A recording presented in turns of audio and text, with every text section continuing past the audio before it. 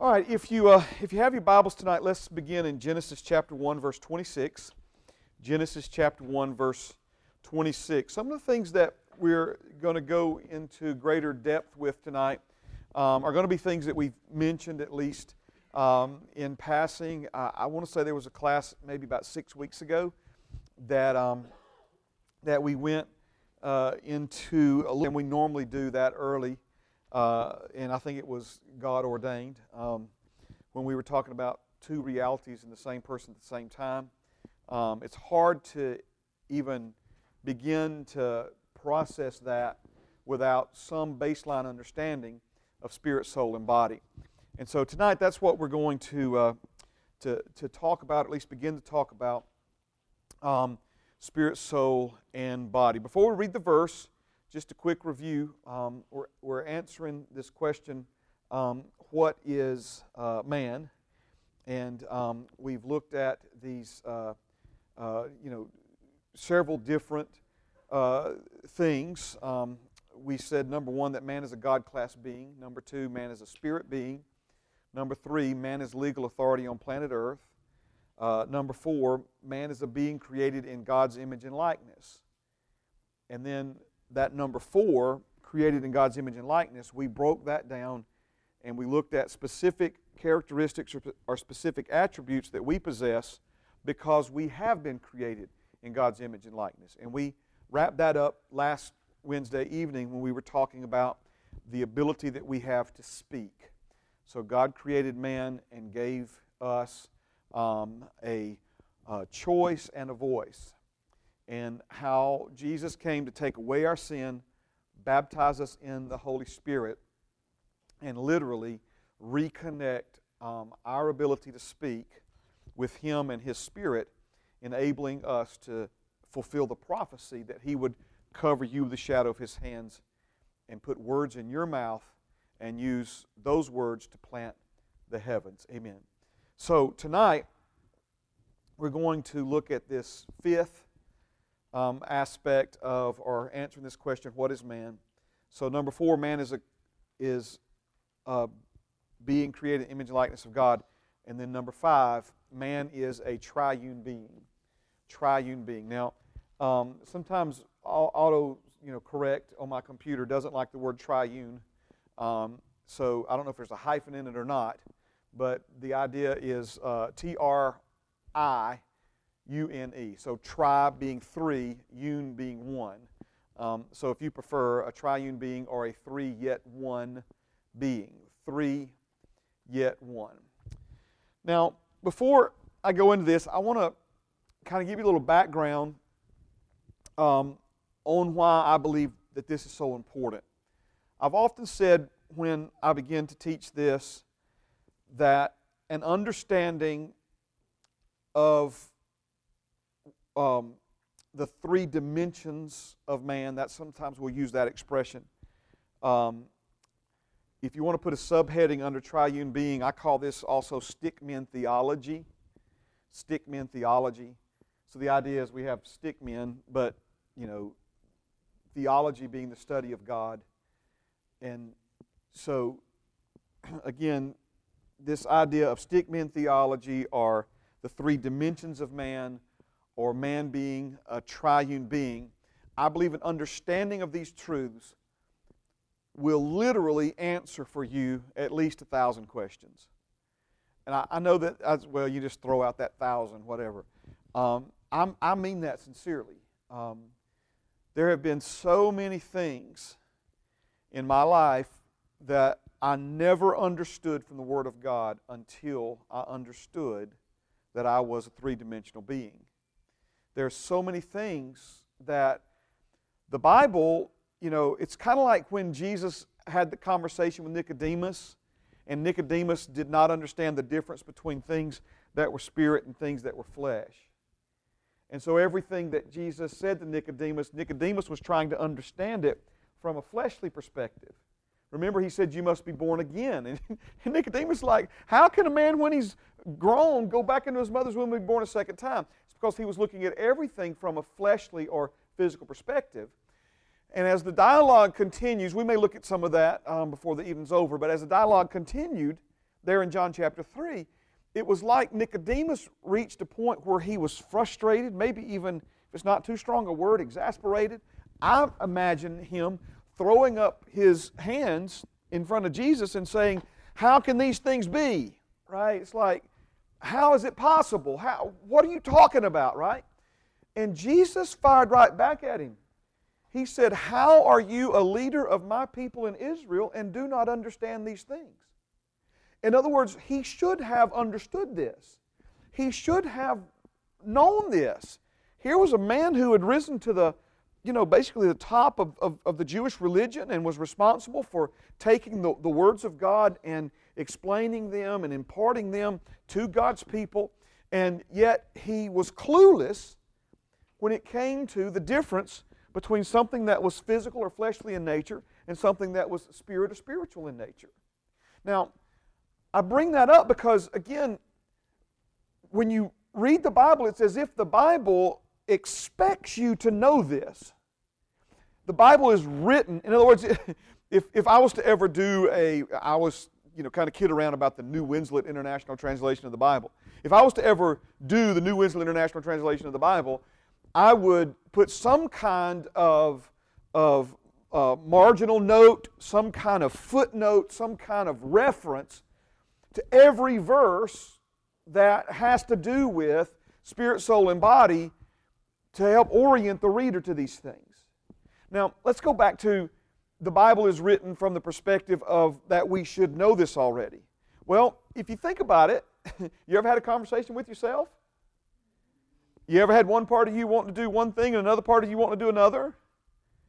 So in some ways, it really is a given that you are a multidimensional being. Where your flesh is pulling you in one direction. And, praise God, a lot of what we call conscience is really a mistranslation of the Scripture.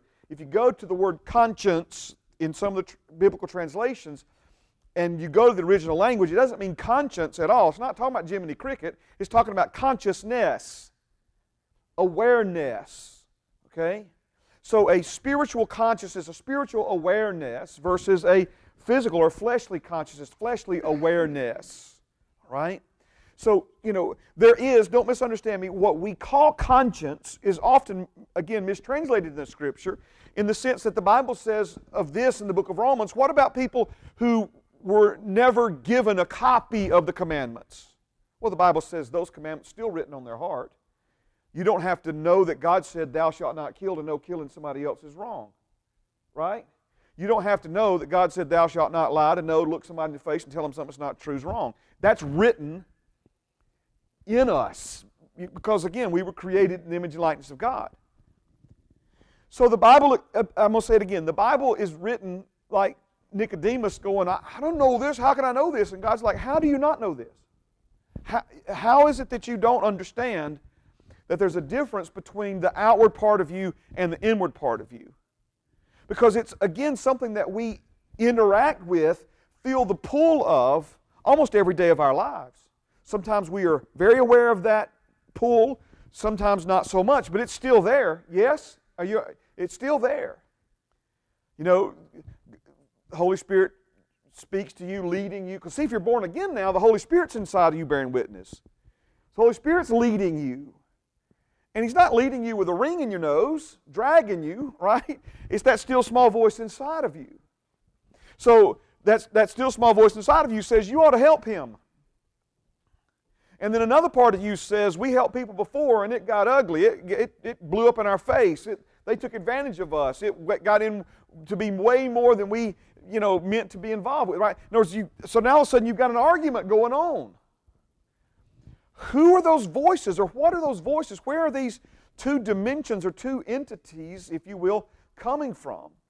And how do we understand which one is which? Because obviously being led by the Spirit is how we all are committed to living, and yet we still, even in spite of our best efforts, sometimes wind up going with the flesh instead of being led by the Spirit. So when I say that an understanding or a better understanding of this, a working understanding of this, a realization of this, a real-time recognition of these things, in other words, so that it doesn't deceive you or fool you or catch you off guard.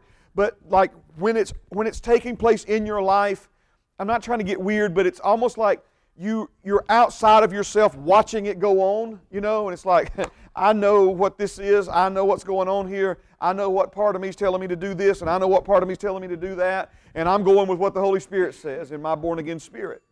So, again, that's what I mean by a practical working knowledge of it. Not just that we drew some stickmen on a page and listened to Pastor Mark talk about it for a little while, but where this becomes a part of the way we function with this realization and this understanding of these things. So there are so many questions that if people had a better understanding of spirit, soul, and body, they would have the wherewithal to be able to make sense of these things and answer these questions. All right?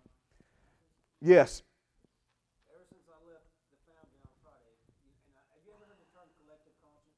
Yeah. Okay, well, the collective conscience of the Foundry is different than that of the CLCC. And I noticed when I got there that I had to work really hard to feel the way I felt at the Foundry, because the Spirit is not as alive over there. Everybody goes to work. I'm kind of isolated, not alone, but we got a different group of people there. So unless I'm reading my Bible or fellowship or talking about it, I don't feel what I used to feel at the Foundry. It was I almost wanted to go back the same day I got there. But that's not a transition. That's actually enabling. And I don't want to be enabled. I want to move forward. So it's going to be hard because the situation that I left in Florida still has not been resolved. And I have to deal with that. And Florida, and I have a lot of stuff to deal with. I still have a hard, I'm blessed to be even working because of the situation that I left. I wished I wanted to be back Friday. I know you know this, but let me just say this. It's not that you still have to deal with it, but you and the Holy Spirit are going to deal with it when it's time. Amen? Amen. He's got you, brother. All right, He's got you. No, I know you know that. I'm not saying that to correct you. Right. I'm not saying that to correct you. I'm saying that to encourage you. Right. So just relax, and He didn't bring you this far to remember that. Have you ever thought about this for a moment? God does everything that He does. Miracles like this world has never seen before to get His people out of slavery in Egypt. He's feeding them every morning. Water's flowing from the rock. He's keeping them warm with fire and safe with fire by night. He's covering them with a cloud by day because it's hot in the desert in the day and it's cold in the desert at night. And what did they say of God? He brought us out here to kill us. What in the world? He brought us out here to kill us. That's all. It's just all a big... it's like God's like, and you thought I was for you. Now I'm going to kill you all. No, it's like, what in the world? You see what I'm saying? But how many times, though, have we been right where they are? Oh, God, I can't believe, No, He's the same God that brought you here is bringing us on from here. Amen? And He's already gone ahead of us, and He's working on things in our futures before we get there. Praise God. All right, and we'll talk more about what you just brought up there, Michael, because, without getting too far ahead of myself, you've learned that if you set your mind on the things of the flesh, you're going to go after the things of the flesh. But if you set your mind on the things of the Spirit, you're going to go after the things of the Spirit. And it's so critically important for us to develop that. Like you said, you recognize, I got to spend time in prayer, I got to spend time in the Word, I got to spend time fellowshipping with the Holy Spirit and with Jesus. Because what are you doing when you're doing that? You're setting your mind on the things of the Spirit. And so when we find ourselves, you talk about the collective consciousness, think about I'll never forget the first time I went to Tulsa, Oklahoma. Tulsa, Oklahoma is a godly city. It's a beautiful city, but the Spirit of God is, I'm not saying the Spirit of God's not here, okay? And you're not saying the Spirit of God's not at CLCC, okay? But He's definitely there, right? But because Tulsa is such a unique city in that there are so many beautiful, wonderful, not just churches, but international ministries that are based there. It's kind of become a hub. It's like they build a Mercedes plant, and all these suppliers, everybody else comes down there. That's what's happening in Tulsa, okay? So the whole the collective consciousness, to use Michael's term, of that city is tangible. It's tangible, right?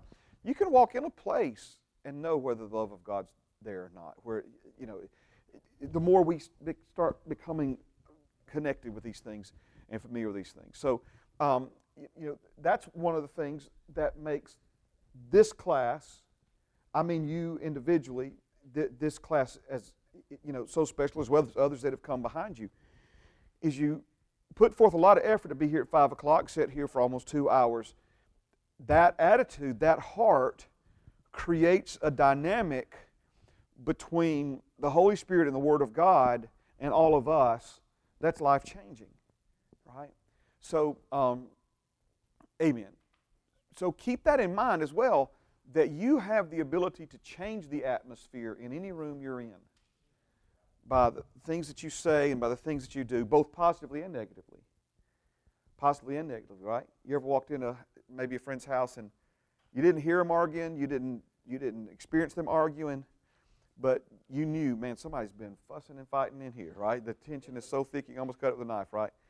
So if you say collective consciousness is just a figment of somebody's imagination, you're wrong. It's the atmosphere that's affected in a spiritual way. All right. So Genesis chapter 1, verse 26, it says this, God speaking, then God said, let us make man in our image according to our likeness. Let them have dominion over the fish of the sea, over the birds of the air, and over the cattle, and over all the earth, and over every creeping thing that creeps on the earth. Now, we've referred back to this verse multiple times now. We could keep on reading all the way through 28, but this is really enough here to make the point, at least, that we want to begin with tonight. And that is, once again, if you've heard this before, if not for the first time, I want to draw your attention to the plural pronouns. The plural pronouns, plural meaning more than one, pronouns meaning words that are used in substitution for proper names, all right? So God said, let us. Us is a plural pronoun. If you underline things in your Bible, circle things, you might want to just mark this or make some note, okay? But He said, let us make man in our image. He did not say, let me make man in my image. That's a singular pronoun, okay? He did not use singular pronouns. He used plural pronouns, plural meaning more than one. Let us make man in our image according to our likeness, according to our likeness.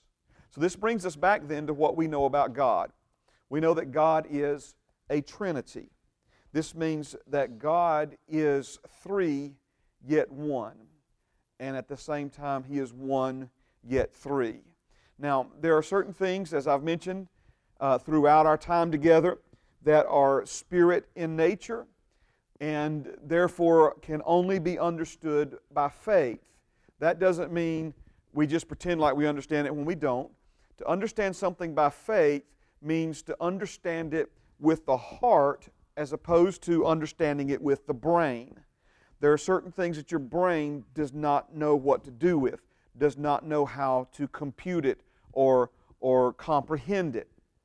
Where the heart, by faith, is well able to comprehend it, well able to receive it and process it, okay? Let me take just a quick journey down this pathway for a moment, all right? When someone, let's use this as an example, someone is, let's say through some injury or through some illness, someone loses one of their 5 physical senses. So let's just say someone loses their eyesight. What we do in that situation is we try to compensate for the loss of one by the use of another. So someone loses their ability to see, next thing you know, they're learning how to read with their sense of touch.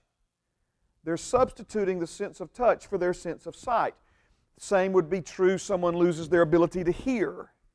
Now they're learning to listen with their eyes by reading lips. Now, it's never as, in other words, there's never a perfect substitute for this. It's just a stopgap measure to make do, to help a person continue to function, right? So as we go through these things, we're going to talk about the day that we lost our heart connection with God.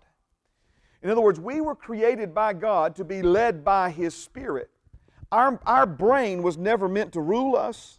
Our brain was never meant to be the primary driving factor in our lives. It was always meant to be our heart, and I don't just mean the physical organ, but the inward part of us, the inner man. Inner man with a womb, inner womb man, right? This was to be the part where we understood things, the part where we converse with and have fellowship even with God in the inward man, in that inward part of us.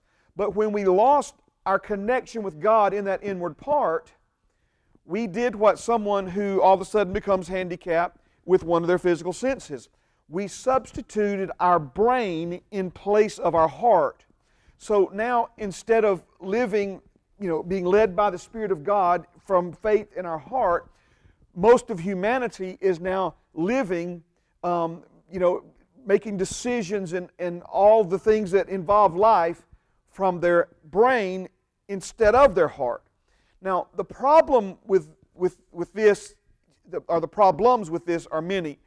The one thing I at least want to get to tonight is that the brain is primarily an organ of survival. Your brain is designed to keep you alive. So anytime we try to substitute our brain for our heart, it's a poor substitute because all right, let's use, for instance, with the heart we believe, with the heart man believeth. Am I going too fast for you here? I wasn't ready to get to this, but for some reason I'm feeling so drawn to this right now. So just praise God. Let this wash over you for a minute. With the heart man believeth, Romans 10. So faith or believing is a function of the heart. We were created by God to live by faith. We walk by faith, not by sight. I mean, that's where we've been on Wednesday nights now for a couple of weeks, all right? The just shall live by his faith. So faith is how we were meant to live. Faith is a function of the heart. We were meant to live out of our hearts, not out of our heads. But when we lost our heart connection with God, in other words, our hearts died, we substituted our brain in place of our hearts. So again, the problem with this is faith is a function of the heart. Faith is how we were meant to live. Anything that has to do with faith, your brain considers to be risky. Your brain says, hold on a second here, tither, if you lost your mind, you're not even paying your bills on 100% of your income, and now you think you're going to, give God 10% of it, and you're going to make it on 90%, right? Listen, it's not that your brain is being bad or disorderly or disobedient when it does that. Your brain's job is to keep you alive. Your brain's job is to alert you to risk. Your brain's job is, are you following what I'm saying? But where we get in trouble is when we allow our brain to overrule our heart. When we choose not to act in faith because our brain has deemed it risky behavior. Yes, are you following what I'm saying here? All right, now, it's what he's banking on. It's what he's working hard at, right? To try to put those thoughts and things of that nature in our minds. All right, I'm not even sure how we got there, but I just felt led to go there for a minute. So let's come back to it. So God says, let us make man in our image after our likeness. So God is a Trinity. Oh, I know where we got there. God is a Trinity. You'll never understand it unless you understand it by faith. It's a concept that is beyond the comprehension of the human brain. One last example here, and I promise we'll move on, all right? God is a being without beginning and without ending, okay? He has no beginning and He has no ending. He has no beginning and He has no ending. Sister Dot said tilt. Anybody remember tilt on a pinball machine, right? You just put something in there that it can't function anymore. In other words, your brain doesn't know what to do with that because everything your brain has ever experienced has had a beginning and will have an ending. So this is where a lot of people have trouble even with the very existence of God, because they think if they can't conceptualize it in their brain, then it can't exist or it can't be. Are you following what I'm saying here? So let me show you then, when it comes to the concept of eternity, we almost try to trick our brain. I'm going out on a limb. I want you to go with me for a minute. It's like we try to trick our brain into comprehending eternity. Am I the only one, especially as a child? I used to lay awake at night trying to comprehend eternity. Am I the only one? I mean, I feel like smoke's coming out of my brain cells. You know what I'm saying? And so what we then So I say we try to trick our brain into comprehending eternity is one of the ways the brain works is it's like a giant file cabinet. So let's go back to it. Something without beginning, something without ending. Our brain has nothing in any file cabinet that it has inside of it to go to pull out and say, oh, look, right there it is. Right? You see, there's nothing there. So in an effort to try to understand eternity, we try to load things into the file cabinet that we can then pull out. Have you ever heard the one that goes something like this? When a bird takes a beak full of dirt, flies from the earth to the moon and spits it out and comes back, right? By the time the bird moves the entire planet Earth to the moon, the first day of eternity will pass. Okay? It's like, what? Am I the only? I'm the only one on that one? Really? Never heard that one. What about if the earth was a steel ball and a caterpillar was going around the earth? Never heard that one either, huh? I was a strange child, I guess, after all. Amen. The caterpillar goes around the earth, and by the time it takes for the caterpillar to wear the earth in half from friction, first day of eternity's passed, right? In other words, what's the point? If you've ever laid there, all right, one last one, and it's okay. Y'all can pray for me after this, all right? If it's 0 for 3, if it's 0 for 3, you know, I'm not going to say weird. I was a special child, okay? How about, all right, how about this one? Have you ever laid there trying to imagine eternity and felt like you almost had it and then it was gone? What are y'all doing with your minds and imaginations, people? Come on now. God gave that to you for a reason. The sleeping. Probably what I ought to be doing. All right. Okay. But did you ever feel like you were almost there and then it's like, ah. Okay. All right. Okay. There you go. Because eternity is a long time. If you look at life cycles of flies and certain animals, what's the life cycle of a fly? It's like where it comes out of, well, you know, there's certain life cycles. 24 hours. Yeah, and that could be an eternity for something smaller. Or it could be 100 years for something small, you know, just based on, I don't know, it's just, yeah, it's pretty hard. So not that we're going really weird, okay? I don't believe in aliens, okay? If I believe a lot of what people call aliens, there's actually spiritual activity that they've experienced, okay? If by some chance one of those planets out there is inhabited right now, then God created them too, and He's over them as well, all right? But again, people talk about, you know, being abducted. But have you ever thought about that poor bass that got caught and then thrown back into the water and him trying to explain to his buddies what happened to him? Come on in, right? I was swimming along. It's a beautiful worm. I thought it was the best looking worm I've ever seen. I grabbed the worm and they took me out of here, right? And they did all these crazy things to me. They put this thing in my mouth. They hooked me on something that gave numbers up top. They were all high-fiving one another, and then they threw me back in the water. And his buddies are going, yeah, right. Yeah, so, but it's what you're talking about. It's the consciousness, right? One more. I got one more for you. I may have already given you this one before, okay? My dog's smart. Have I told you that before? My little Yorkie, he is smart. Matter of fact, not only is he smart, he knows how to work me. I mean, he knows how. And I guess he's getting older. He gets ready to go to bed before me and Pam. And he's ready to go to bed, Lou. And he'll put on a whole show and get our attention and, you know, also do all of his little tricks. I mean, not even just unannounced.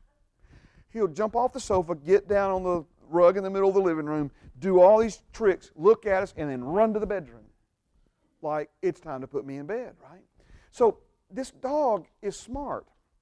He has a level of intelligence. But he's not as smart as me. Not as smart as me. He can work me, though, so maybe that makes him almost as smart as me, right? He's not as smart as me, okay?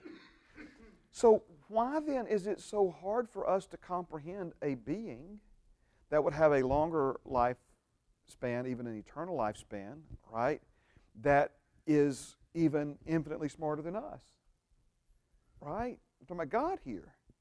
See, it's so arrogant for us to think, well, you know, I'm way smarter than all these other creatures, but there's no way there could ever be a being that's smarter than me. Who are you kidding? Who are you kidding? I believe God even gives us glimpses into that in the natural realm. You ever heard of someone called a savant? Somebody that you can say December 3rd, 1962, and they can tell you that fast the day of week it was. That was a Tuesday. How do you know that, right? Yes? Now, come on now. Somebody say yes to that one. So, 6 times 4 times 3 plus the square root of 93 divided by 1,000 times 17. And they go, oh, well, that's 43. You go, oh, how did you know that, right? And so, again, it's showing us even a human brain that's operating on a level that is unimaginable for us. So if there are human brains that can operate on a level that's unimaginable, why do we have this trouble believing that there's a God who, can write a 33 billion character code that is you, right? They take 31 years night and day to read it. They do. It doesn't. You're right, brother. Yes, sister. Do you remember the savant that was taken from the hospital from the late 70s, and they wouldn't let them adopt her? She carried that boy on her back for years and sang songs to him. And one night, her mate and she were in the bed, and they heard this beautiful music being played on the piano. And she asked her husband, said, did you forget to turn the radio off? And he said, well, no, I thought maybe you had. And they went downstairs, and that boy who was blind and deaf, and at one point could not even walk, and he was sitting at the piano playing Johann Strauss. Having never heard him. Right. And then, when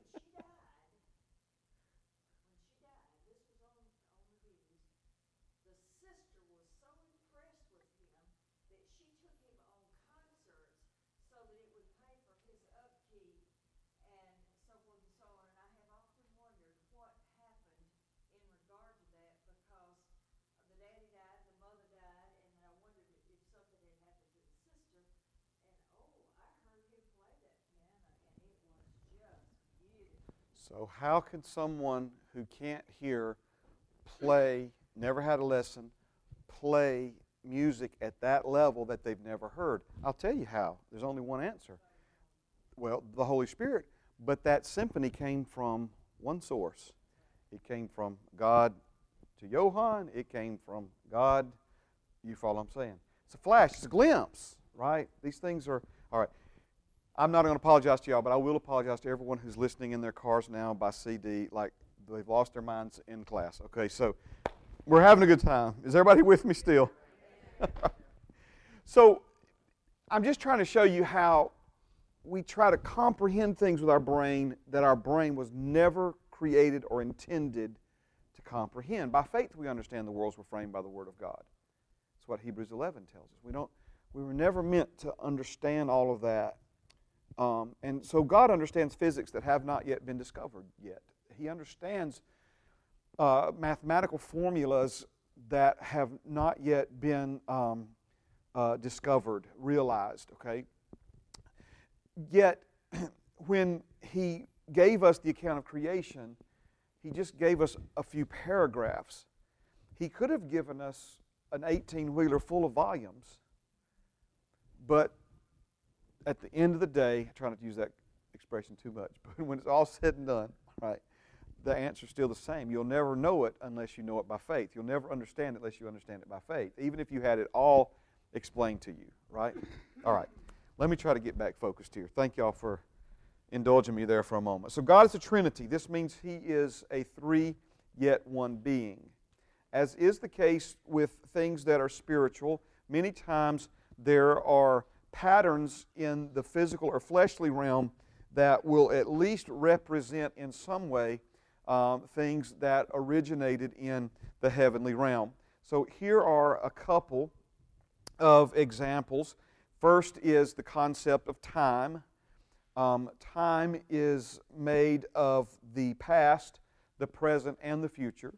You can't have time without all three, yet all three are distinct in some way. That's not an exact excuse me, that's not an exact analogy, if you will, of the Trinity, but yet it is something that is three yet one and one yet three all at the same time. My personal favorite is the idea of water, also known as H2O. Water can be frozen in the form of ice or solid. Water can be, as we most often think of it, in a liquid form, and it can also be heated into steam and become a vapor. So you have water solid, water liquid, water vapor, or H2O solid, H2O liquid, H2O vapor. All three of these are water.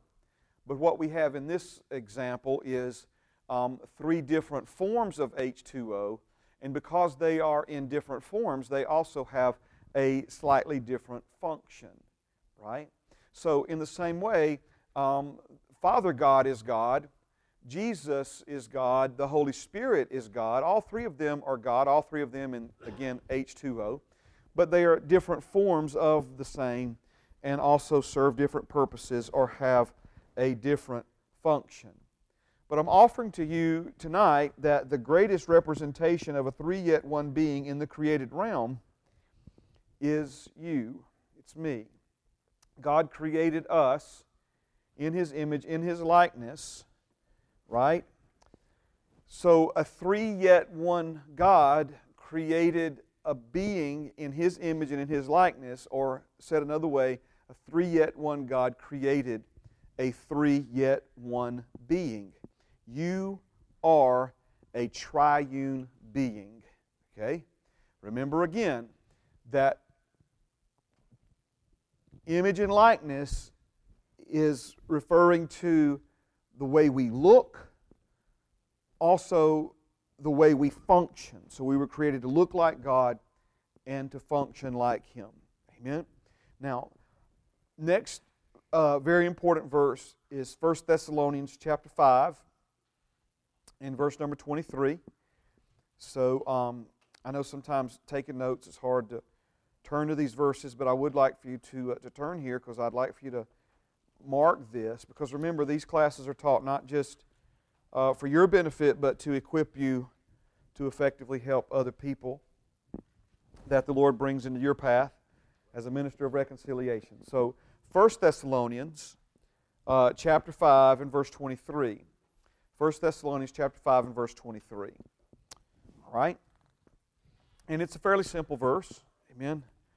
But, again, strategically placed by the Holy Spirit for our benefit. The verse, I still hear some pages turning, so we'll give you a moment to get there. 1 Thessalonians chapter 5 and verse 23. It says, "Now may the God of peace Himself sanctify you completely."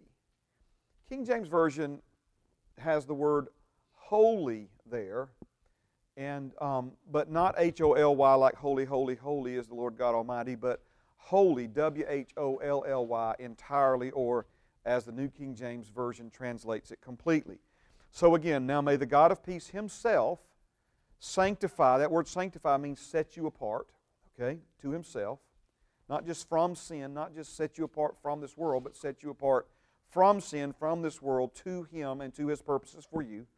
May the God of peace Himself sanctify you completely, semicolon, and may your whole spirit, soul, and body be preserved blameless at the coming of our Lord Jesus Christ.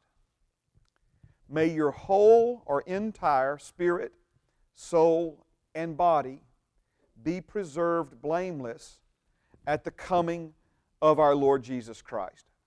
Now, the coming of our Lord Jesus Christ is going to mark a very important transition for you and me, for the church, for this earth, and there's a lot that's going to happen. We've seen transitions before, and the next big one is going to be this transition. At this point, lots of things are going to happen. Lots of things are going to change, both for you and me personally, individually, all the way to things set in motion that will lead to the actual salvation or redemption of this planet itself, the actual cosmos. All right? Now, the reason this passage There's lots of reasons, but the reason I really want you to look at it tonight is that we have spirit, soul, and body all named specifically in one passage. So the three that are you, when I say you're a three-dimensional being or a three yet one being, the three that are you, spirit, soul, and body. Now, I want to fine-tune that a little bit, and I like to say it this way. Right? You are a spirit that possesses a soul and lives inside of a physical body. Again, you are a spirit. You are a spirit. We spent at least one class, maybe more, on the point, what is man? Man is a spirit being. Your enemy is hoping that you never understand this about yourself. Your enemy is hoping that you will always look at yourself, your life, from a physical, fleshly perspective, that you'll think of yourself as a physical being. And remember we said this, a physical being trying to have a spiritual experience. You are not a physical being trying to have a spiritual experience. You are a spirit being experiencing a physical world.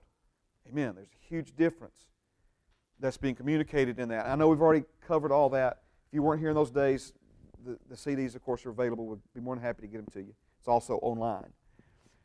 So let's go back to it. You are a spirit. That's you. That's the real you. Amen. The real you is the part of you that we can't completely see right now, but it's the part that is the deepest dimension of your existence. So you are a spirit. You possess a soul. You possess a soul. Soul's not you, but it's something that is a dimension of you and enables you to ultimately express who you are. We'll talk about this more in just a moment. And then we said that you are the spirit, you possess the soul, but all of that lives in or is contained within your physical body. Now, when I say Stickmen theology, one of the things that I ask the Lord consistently to help me do is to take the complex and make it simple. This is what Jesus came to do for us. He took 413 or 14 commands, laws, ordinances, and simplified them to two. Love God with all your heart, soul, mind, and strength. Love your neighbor as yourself. He said on these two commandments, think of that as two anchoring points, curtain rod suspended between them. He said all the law and prophets hang on these two. Right? Yes, you follow me? You got the visual image? Love God with all your heart, soul, mind, and strength. Love your neighbor as yourself. He said, on these two hang all the law and prophets. Okay? If we fail in either one of these areas, what happens? This bracket breaks, what's going to happen to all the curtains? They're going to fall off, right? So on these two hang. As long as we love God with our heart, soul, mind, and strength, love our neighbor as ourselves, everything in the law and prophets will be fulfilled in our life and practice. Okay? So notice he took something very complex. I mean, you realize that they had prescribed ways to wash their hands. I mean, this was some serious stuff. He took something that was very complex, very difficult to do, and simplified it and made it doable. So doable that not only can a child do it, a child can teach an adult how to do it. That's Jesus, right? So my strategy, and it's probably just my own, weakness and inability. I'm not trying to throw rocks, but it seemed like, and I'm sure I was wrong, and if I wasn't, then the Lord knows, but it seemed like I had some teachers and pastors and preachers in my youth and in my young adult years it's like they were determined to see how complicated they could make it. It just seemed like they were determined to see just how high they could set the bar that we had to try to clear and use all these different words and terms and stuff. And that to me is not the heart of Jesus. Jesus had so many followers that couldn't read and write. Education wasn't as prevalent and certainly not as free as it is in our world today. So they were very intelligent people, but they weren't learned like what the word would say. But yet these people connected with Him, related to Him, understood Him, learned from Him. The one in whom is hid all treasures of wisdom and knowledge, right? Kids climbed up in His lap and could understand what He was saying. All right. So part of the idea of stickmen theology is to take something as simple as a stickman and use it to represent something as important and as profound as what's being communicated by them, right? Now, the origin of this is, I was counseling a young man one day, and I was trying to help him understand the difference between who he was in Christ and the behavior that kept manifesting in his flesh. And he was of the belief that because he continued to sin, then he wasn't saved. Or because he continued to sin, he was not righteous. Because in his mind, he couldn't understand how he could be something here that he was not here and here. So I was trying to explain to him the difference between the part of him that was spirit, the part of him that was soul, and the part of him that was body. And it wasn't computing. And so I grabbed an envelope, turned it over, grabbed a pen, and I scratched out 3 stickmen and wrote spirit under one, soul under one, body under the other, to try to help him see, and then began to use Scripture to show him that there was a distinct difference, according to the Word of God, between the part of him, the dimension of his existence that's the Bible calls spirit. The Bible also calls another part of him his soul, and another part of him his flesh. Now, this verse is also important because there are many, I say many, there are some anyway, in the body of Christ who do not believe in a 3-yet-1 being called man, but they believe in a 2-yet-1 being called man. In other words, they believe that the spirit and the soul are the same thing, and then we have the body that these basically same thing are contained in. So it's a dichotomous, I think, it's the fancy term for it. And I don't, to be honest with you, I always try to understand why people think what they think. Because to me, it's not even close as far as the Scripture is concerned to support that. But there are, I don't know if you ever run into somebody like that, but I promise you they're out there. So what we see then in this passage in 1 Thessalonians 5 and 23 is that the word translated into our English word spirit is actually the Greek word pneuma. Okay?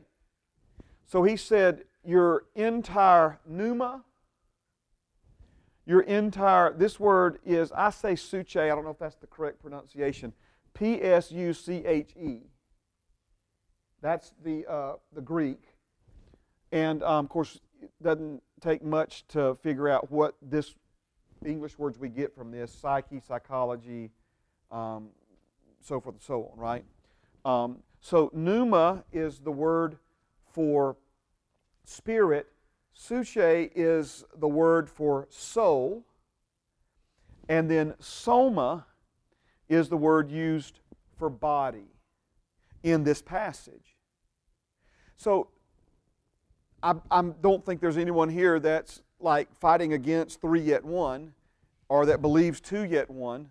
But again, these words mean something completely different. In other words, pneuma and suche are not synonymous. They don't mean the same thing. These are speaking of completely different aspects of us, okay? By the way, we get our English word pneumatic from that word pneuma, like an air tool or an air wrench. Pneumonia, breath, exactly. So, from these 3 distinct words. Amen. I got some notes on that here in just a minute, sister. So, no, you're fine. Now, if I'm seeming a little scattered, there's a lot of stuff that's here, and we're trying to, as we always do with like a funnel approach, is go from the broadest understanding of it and then build on that, but break it down into a more narrow focus and application and understanding in our lives, okay? let me tell you, it's not the only reason. It's not the only reason. But an understanding of spirit, soul, and body is a must if you ever want to understand the new birth. I didn't say receive the new birth. There are a whole bunch of folks who are born again that have no idea what happened to them when they were. They have no idea who they became the day they became a new creation in Christ Jesus, or why, or what it means, right? And so I'm trying to give you, a broad view of spirit, soul, and body, and look at some of the things the Bible has to say about it, and then we're going to begin to break that down until we ultimately use it to take a really deep and intense look at our salvation, our new birth, and then from there understand, it's kind of like, where we began, talking about enmity, why the renewing of the mind is the centerpiece of discipleship. Okay? I know not all of you were here in the beginning, but in the beginning of this class, we made some statements. One of those statements was this, okay? This class is not about becoming something that you're not. This class is about discovering who you became the day you became a new creation in Christ. You've already become things. We got a little excited last Wednesday night. I don't apologize for that. Praise God. I was excited about that on into the night hours. Amen. But we were just talking about the things that dwell within us, the things that have been placed in us because of our new birth, because of who we are in Christ.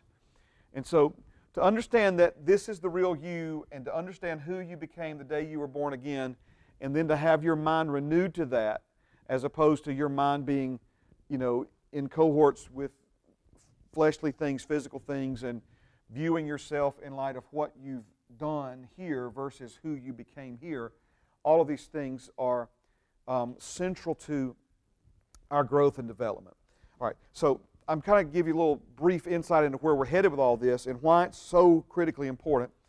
But let's back out for just a moment. All right. Now, when we talk about the spirit, the soul, and the body, of these three dimensions, the physical body is the one that, for the first time really, as I was going over some of this, I'm not, the simplest thing for me to say is we know the most about the body, okay? And as far as humankind goes, that would be accurate. Now, as we're growing in our understanding from the Word of God, right, we're beginning to learn more about the mind, will, and emotions, which, by the way, is your soul. I'll get to that in a moment. And also the spirit. But as far as like research is concerned, as far as like modern science is concerned, as far as even, I hate to say it, but even modern day Christianity is concerned, the overwhelming volumes of understanding and knowledge are from and about the physical body. This is the part that most know the most about. And then coming inward, the next layer inward, we come to things pertaining to the mind, emotions, and will. So your soul, to better understand it, is the part of you that thinks, the part of you that feels, and the part of you that chooses. This part of you is your mind, emotions, and will, also known as your soul. Now, when we talk in terms of our soul, when we talk about things that affect us mentally, things that affect us emotionally, well, we know that these are some pretty powerful things in our lives. For instance, we know that things pertaining to like depression, things pertaining to anxiety. For instance, the Bible says anxiety in the heart of man causes depression. Okay? So, the Bible understands this. Are you hearing me? The Bible understands this. For far too long, the secular world has looked at the church and said, you're not qualified to speak on these things. Well, I'm as qualified to speak on these things as my father who wrote this book, the Word of God, right? And what he has to say about it. And his answers, despite all the world's efforts to try to attack him and tear him down, he knows what he's talking about. And because he knows what he's talking about, we can know what we're talking about. So anxiety in the heart of man causes depression. So when we talk about things pertaining to mental issues, emotional issues, and then when it comes to our will, our ability to choose and make right choices, okay? All of these things are elements or components that would be identified as your soul, the human soul, okay? So we've got the body that we know the most about, generally speaking. Then we've got the soul, and this part of us we know far less about, understand far less about than the physical body. As a matter of fact, let me show you, and I believe as the Holy Spirit continues to teach and reveal to us, amen, and when I say us, I mean the church, but also to the world through the church. Do you remember the day and there's pretty good evidence that we killed the father of this country by thinking if we let some more blood out of him, we'd make him better. And we thought that, we learned enough to be dangerous that when there's infection in the blood, that's a bad thing. And so we thought, well, if we just drain some of that blood out of him, it'll help him get better, okay? And we just drained a little too much. So I'm just showing you how crude and rudimentary, some of those physical treatments once were. Remember the woman with the issue of blood? The Bible says she had suffered many things at the hands of the physicians. Okay, if by the time George Washington days rolled around and they're trying to treat blood issues and wind up possibly killing him, how much more, how much, let's say, less did we understand in her day, all right? You still with me? Sometimes I fall into a pattern. I don't want my voice to get like monotone on you, all right? So thank God for all the, things that we know about the human body and how to help it, how to fix it, beneficial, so forth and so on. But we're kind of back, we're still in the bloodletting days when it comes to mental and emotional stuff. In the sense that basically we can identify when someone has an issue here, but the best answers the world has is to put a pill in the mouth of the flesh, right, to try to turn off some switches in the brain to help someone cope with the discomfort or torment of mental and emotional issues in their life. Yes, brother.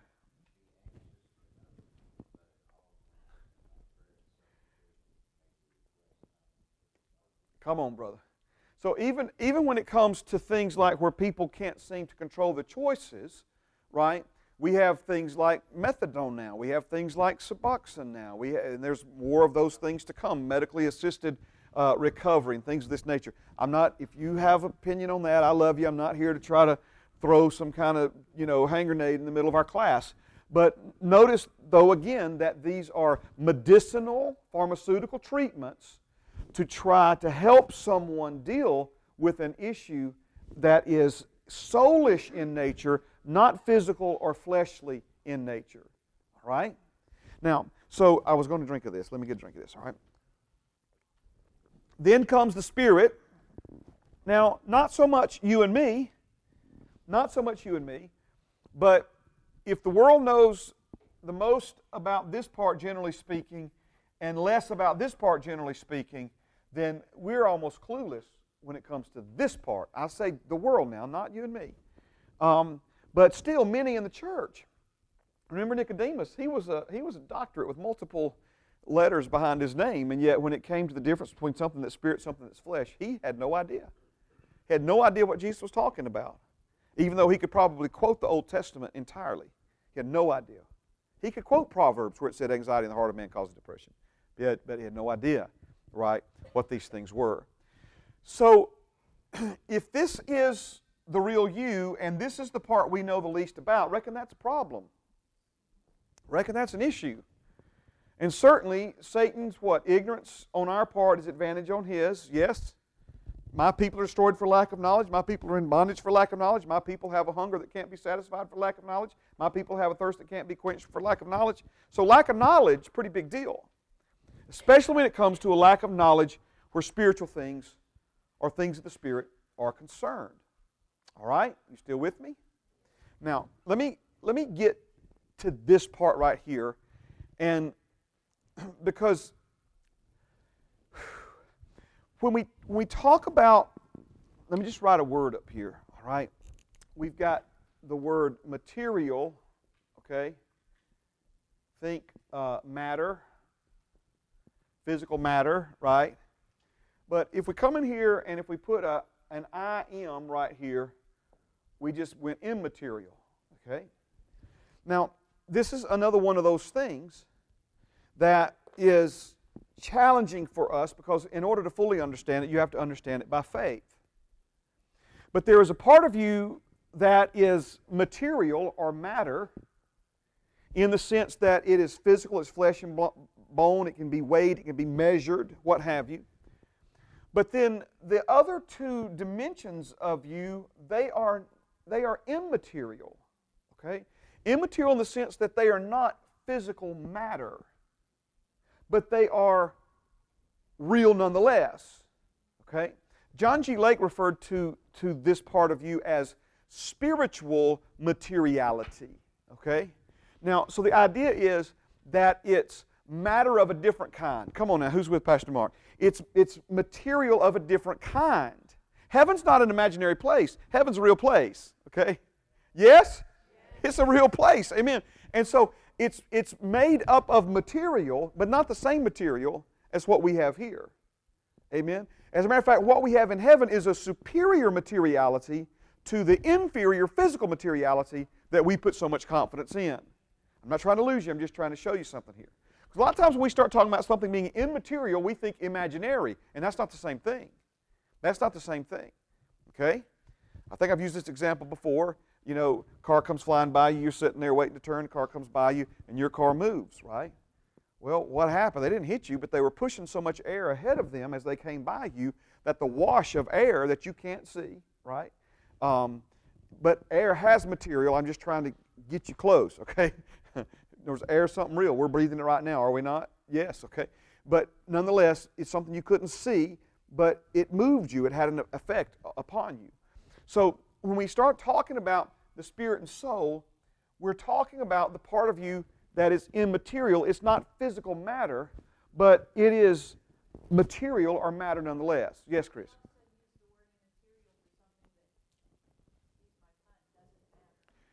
There you go, okay? So that would not be the right application here because this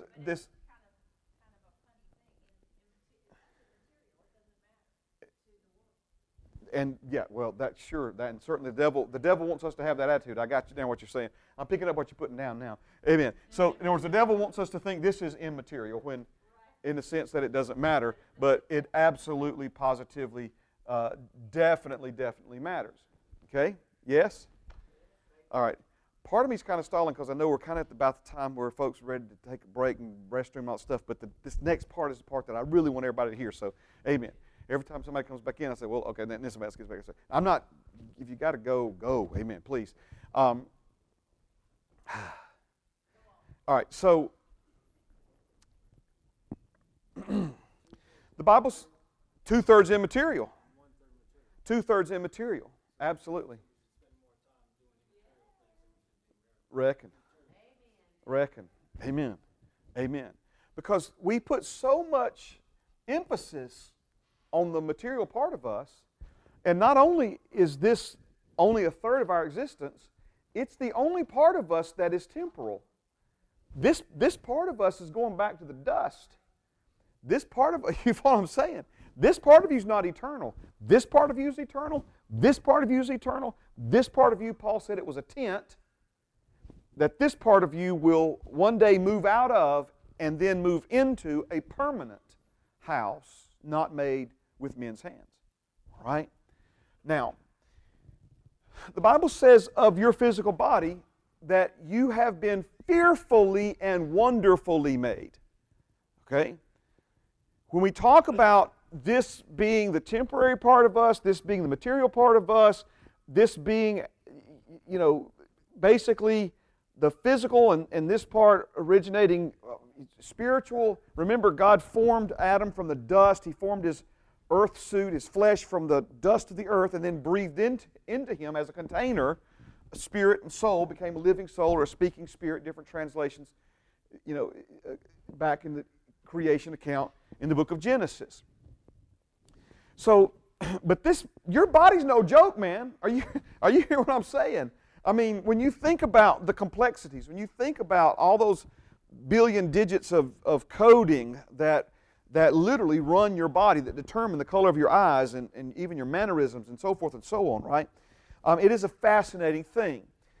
So I'm not by any means trying to belittle or diminish the body or the importance of the body, but what I'm trying, I guess, maybe say it this way, is to provide, some type of, balance isn't the word I'm looking for here, but in other words, maybe it is, because we're so out of balance in thinking of the flesh as being us and the most important part of us and all there is and what have you, when it's really not. It's really a container, fearfully and wonderfully made by God, by amen, fascinating, and there's still things about the human body that we're discovering.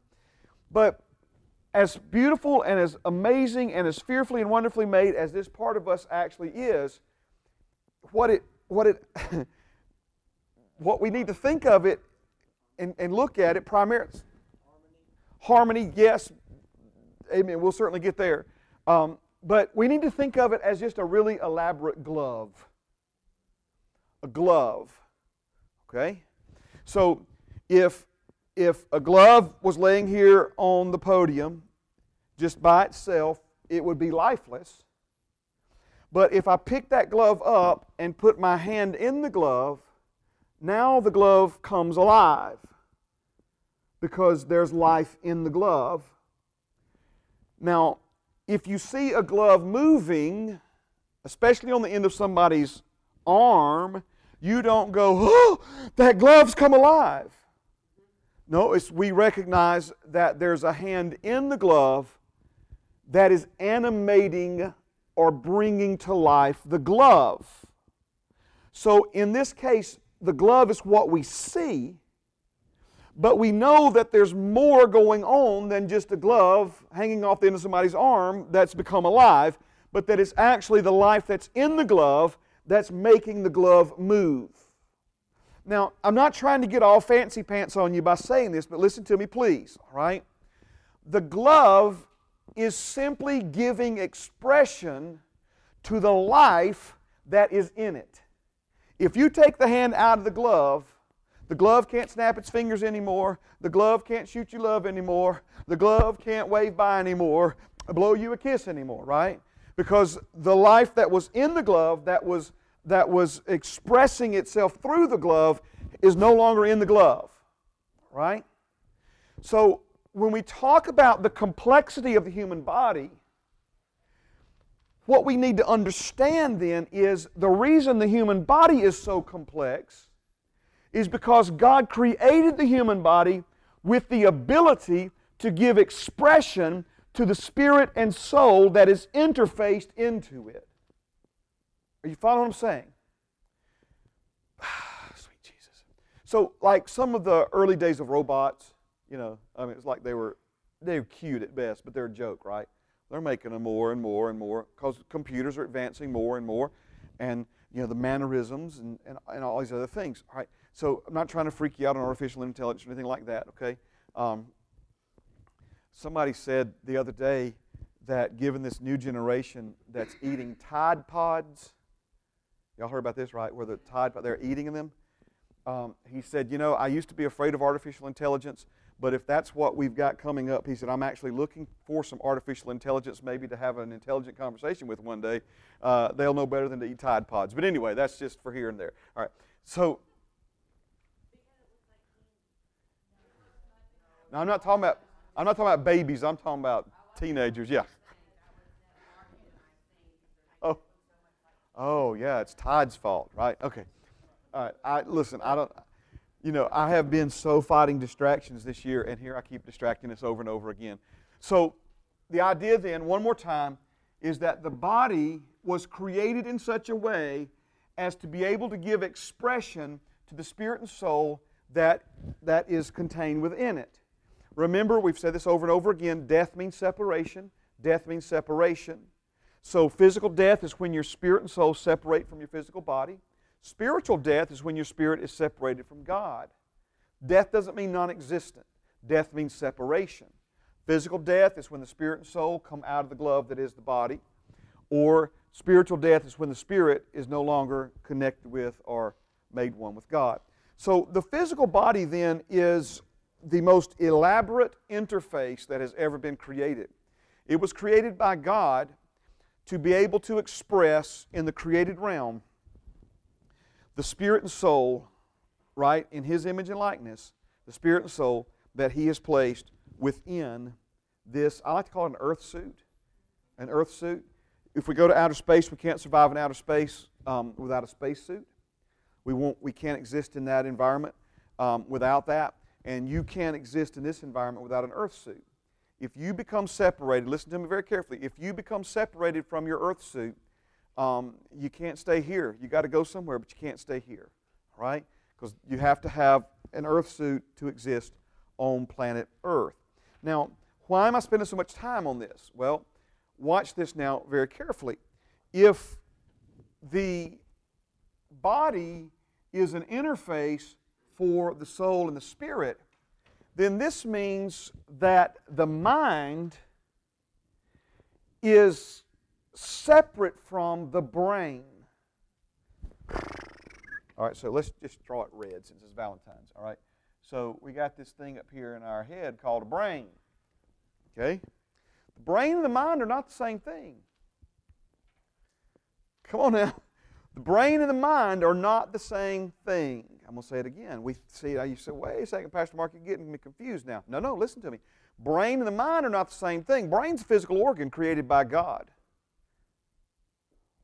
I'm going to say that there is more about the human brain we do not understand than there are things we do understand about it. That's how complex the human brain actually is. I found out a week before last that the human brain consumes 25% of your metabolic energy.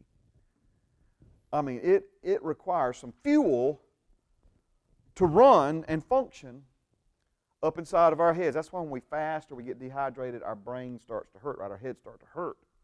It's screaming for some fuel, right? But your brain is matter. Am I right about this? Come on now. Y'all looking at me like, I don't know what I'm talking about, right? You got this, right? You're just thinking about it. Your brain is physical matter. Your mind is not physical matter. But your brain was created in such a way as for your mind to interface with it and give expression to its complexities. Why is the brain so complex? It has to be complex in order for the mind that operates, let me say it another way for you, that operates through this brain. Yes, we talked about my little Yorkie's brain. I mean, his head's about that big, right? It's like about, I imagine his brain's not much bigger than an egg or maybe even a walnut, right? Your brain, on the other hand, much larger than that, and much more complex than that, because this brain was created by God to interface with this part of you called your soul or your mind. Let me try to explain it to you this way. What about people who've had near-death experiences? Or, I'm sorry, not a near-death experience. They died. I'm talking about brain dead. I'm talking about, sure enough, brain dead, no brain waves going on in the meat computer. I like to call that, right? Slip that in on you there. I like to call the brain the meat computer. It's a meat computer, and no activity going on in the meat computer for, in some cases, for an extended period of time. Then all of a sudden this person comes back either through, we could say medical efforts or divine intervention, but I think they're one and the same. All of a sudden this person comes back. They were brain dead, but when they awaken, many times they have all kinds of elaborate memories about what was happening during the time that their brain was dead. Yes? You see what I'm saying here? All right, so I get asked this a lot. Obviously, spirit's born again going to heaven. People say, what about my soul, Pastor Mark? Right along with it. Right along with it, okay? This is why there's a lot of different verses. You'll be known as you will know as you were known. In other words, we'll recognize one another there, right? Let me stay off that for now. So the mind is a separate component. This is not 100% accurate, but it's close, so we'll use it, all right? Hardware, software. Not 100% accurate, but that at least gives us some idea that you can have the hardware of a computer, but that computer will not function without software plugged into it. The computer gives expression to the software that's in it. If you update your phone functions differently than it did before the update.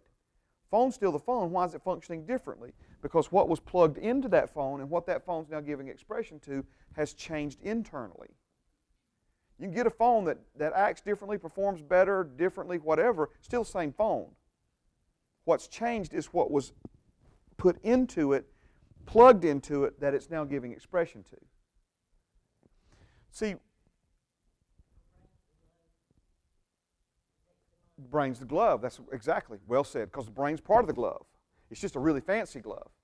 I mean, yeah, fearfully and wonderfully made glove. Given all that we understand about the brain, we've but scratched the surface. There's a little bit of thing that I bought into it, and I said it for years until I was corrected on it.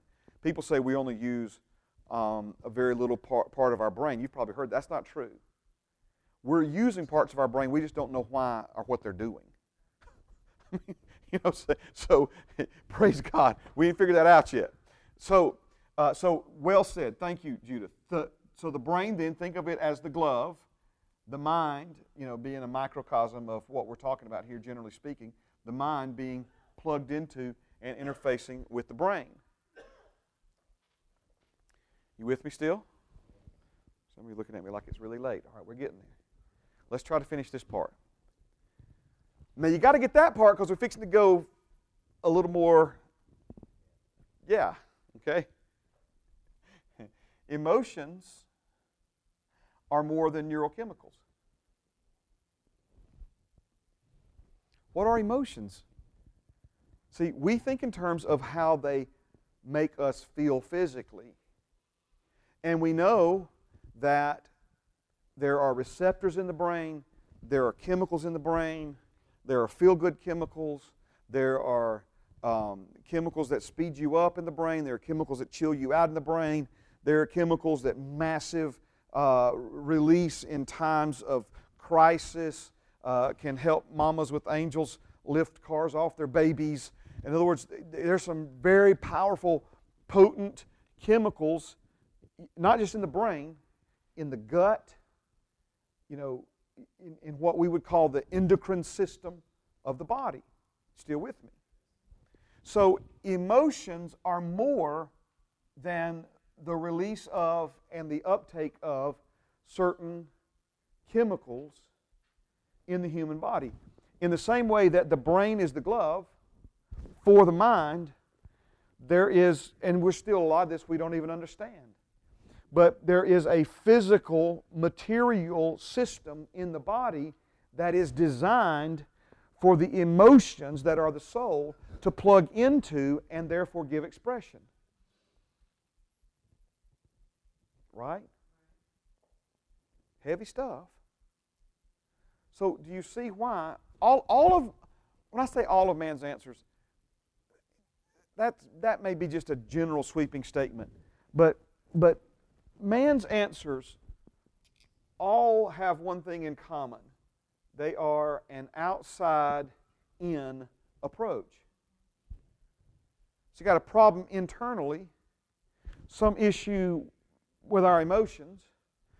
The only answer we have is to take something physical, put it in our mouth, and swallow it that alters the way this part of us functions, the way our neurochemical and all that receptors and uptakes and all that stuff functions, turns some of it off, blocks some of it out.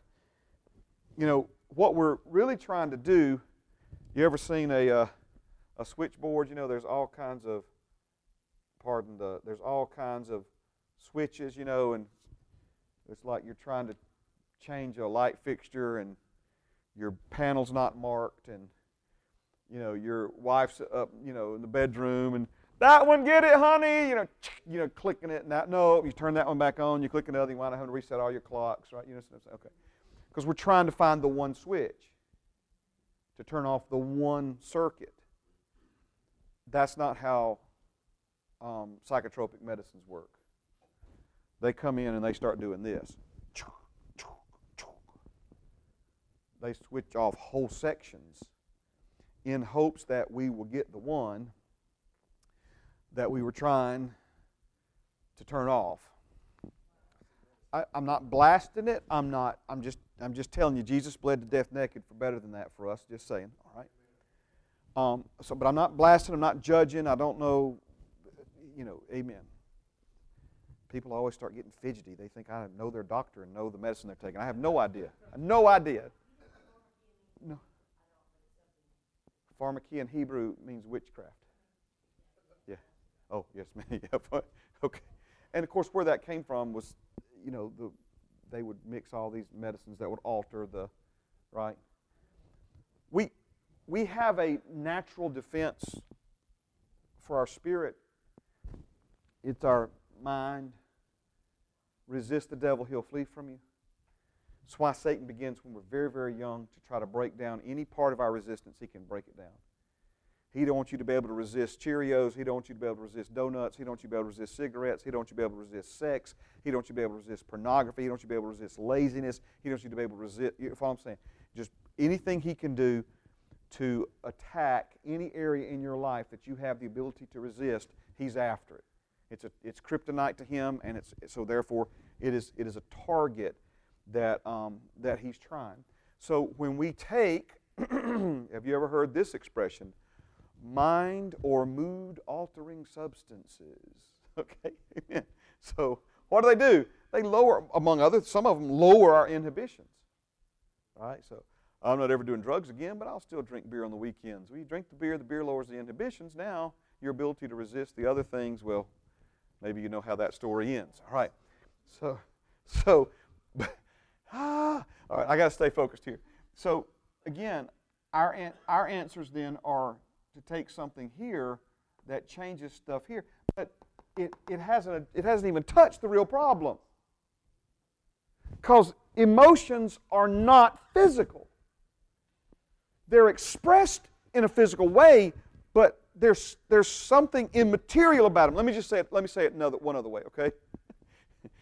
You got to have God's help. It's a scratch you can't itch. Like that spot in your back where you're trying to get it.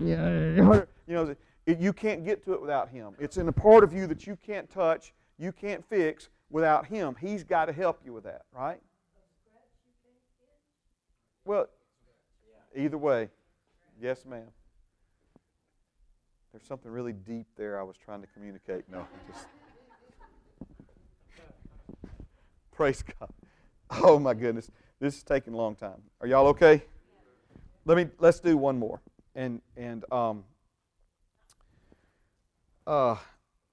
Chris mentioned it a moment ago.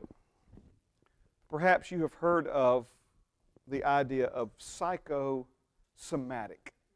Anybody ever heard that? Psychosomatic.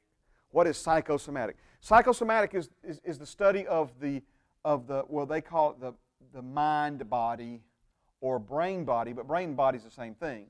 So if you notice where psychosomatic comes from, suche, soma, psycho, sukha, somatic, psychosomatic. So it's talking about the effect that the mind has on the body. The effect that the mind has on the body. Now I'm going to give you a number, and I look it up just about every year, and I looked it up again 2 or 3 weeks ago.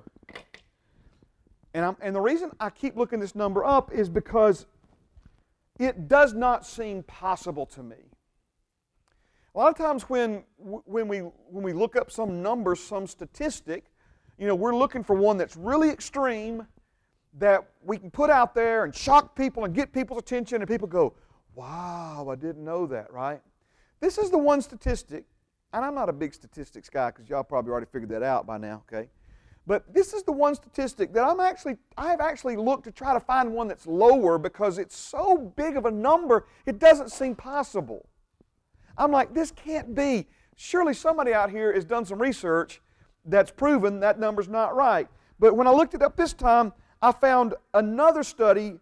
This one was done by the Harvard School of Medicine that supported this number, recently supported this number. Are you ready? somewhere between 75 and 90% of all doctor visits are stress related.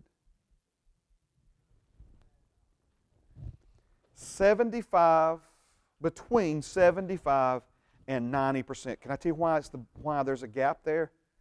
Of all the different numbers and all the different research that I've looked up, the lowest number I can find is 75, and the highest one I can find is 90. I was like looking for, is it in the Genesis book? I'm like looking for a 60%. Something like, 60%. Okay, 60%. No. Between low number 75, high number 90% of all doctors' visits are stress related. Man, what in the world? As a man thinketh, so is he. It's the power, no, well, yes, but all those are factors in it.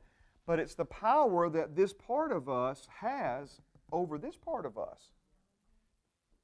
It's the power that our minds and our soul and our thinking has, and the way it affects our bodies. Let me just give you two verses. How about that too? Proverbs chapter 17, verse 22.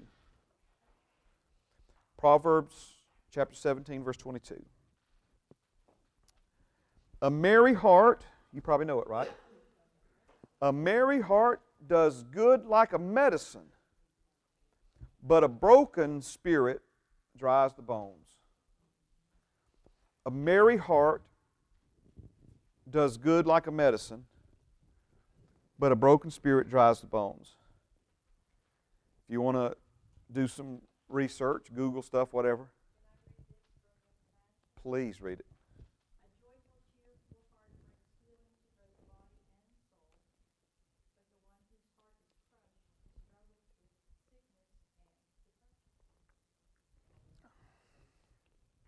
And it's true. And it's true because God said it's true, and God knows because He created us. But what research has found, long studies, brief studies, big studies, small studies, all come to the same conclusion. Merry heart does good like a medicine. The one that was most interesting to me is that not only does laughter have immune-building effect as well as cause the release of endorphins in your body that have healing properties. Not only does laughter cause that, are you ready for this one? Fake laughter. Fake laughter. In other words, if you just ha, ha, ha, you're not even really, you're just phoning it in. You're just making it up. In other words, you're not even genuinely laughing. Even fake laughter has health benefits associated with it. So what are we seeing here? We're seeing, there's lots of reasons why we talk about this. One, because I want you to see that God knew this before people ever knew it or believed it. But there's a powerful, powerful connection between the soul and the body. And of course, also include the spirit into that. Now, notice that this powerful connection is not just positive, because in the same way that the merry heart does good, the brokenness, the depression, the sorrow, these things are, negative as far as their effect on us. One verse, I said I was going to give you two, but one verse says that bitterness dries the bones. Bitterness being unforgiveness left unchecked brings literally. Now, listen, don't you go out of here thinking I'm blasting you. I'm not, but just hear me now. When you look at the statistics, and some of this is diet, some of this is a lot of things, but cases of arthritis, rheumatoid arthritis, all of these things, right? The drying of the joints, the brittling of the bones, osteoporosis, all of these things, they are skyrocketing, almost like epidemics in our world today. And so, again, if you have arthritis, maybe you took too many shots playing football. I'm not accusing you of being unforgiving or bitter or anything like that. But But we cannot ignore or deny what the Bible teaches us about these things. That this is a factor. It's like Pastor Rick, one of his things that he quotes or reminds me of often. When there's pain in the body that seems to have no physical cause, it's usually always something spiritual or something from the inward man producing that result. Okay, now what about Mark 11, middle part of that verse? Those things which he saith shall come to pass. He shall have whatsoever he saith. So you speak negative, and you're going to affect your mind, your spirit, your soul, Absolutely. your body negatively. Absolutely. Speak positively the word, and do the ha ha ha, even when you don't feel like ha ha ha. It has a positive effect upon you. Get your mind on Jesus. Absolutely. Mark 11. Mark 11. 3. All right. Let me give you one last verse. One last verse. Proverbs chapter 3, verses 7 and 8. It says, "Do not be wise in your own eyes. Fear the Lord and depart from evil." Those are attitudes, right? Humility, not wise in your own eyes. Fear the Lord, depart from evil. It'll be health to your flesh and strength to your bones. That's Proverbs 3, 7, and 8. The book of Proverbs is filled with, I think the one, anxiety in the heart of man causes depression. Is that Proverbs 7, Chris? I think we were talking about that yesterday, as a matter of fact. So,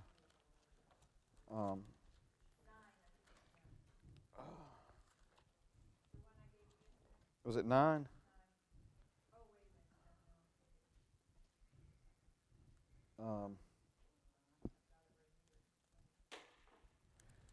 Well, I can certainly get it to you next week as well. So. 25:12, the one I gave you yesterday about Proverbs. Yeah.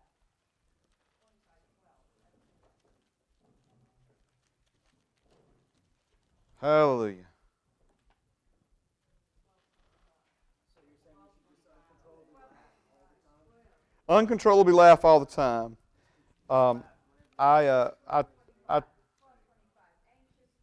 Thank you, sister. 12:25. I was thinking 7:25.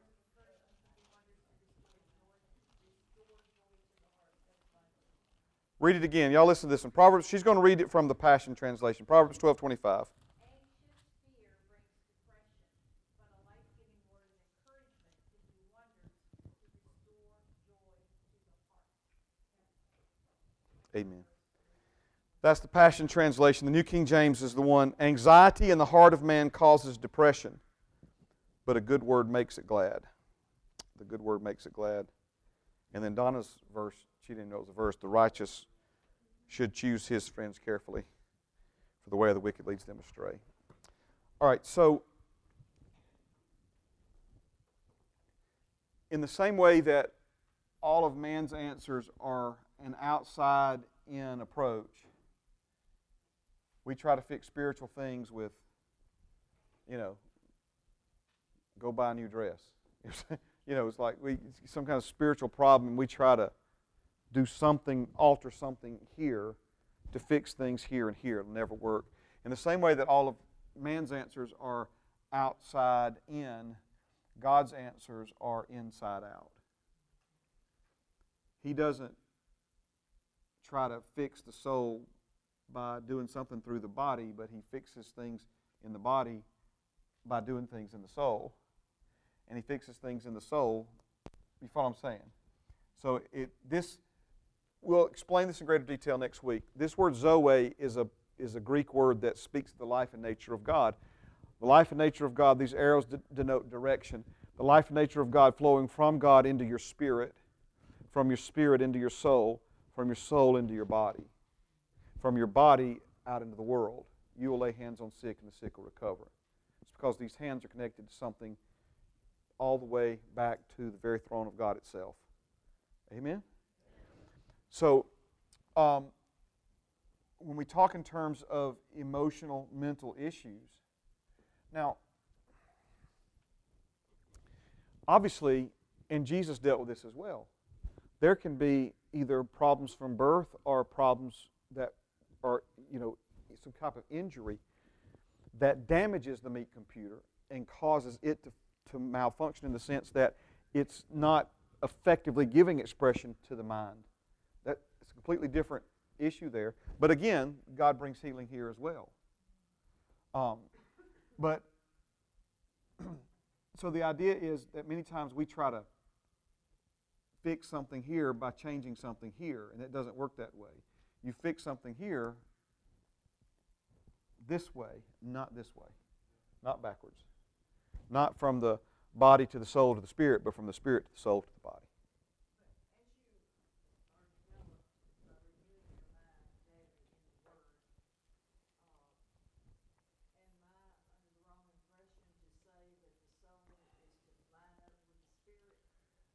No, you're exactly right in that. Absolutely. Alignment, harmony. You said harmony earlier, didn't you? That's where the harmony that Michael mentioned earlier comes in. Because a lot of folks, their soul still is more aligned with the things of the flesh than the things of the spirit. And that's just the journey that we're all on right now.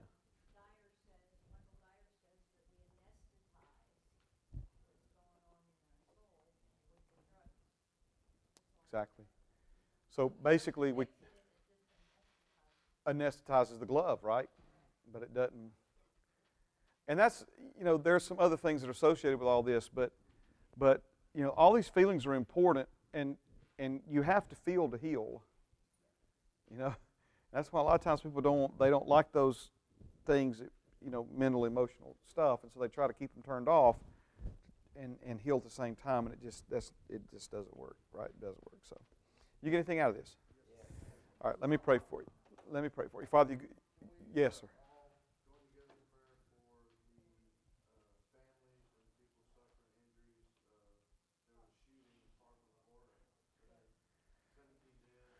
Oh my gosh.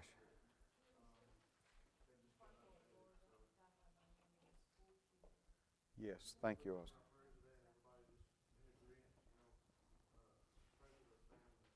Amen.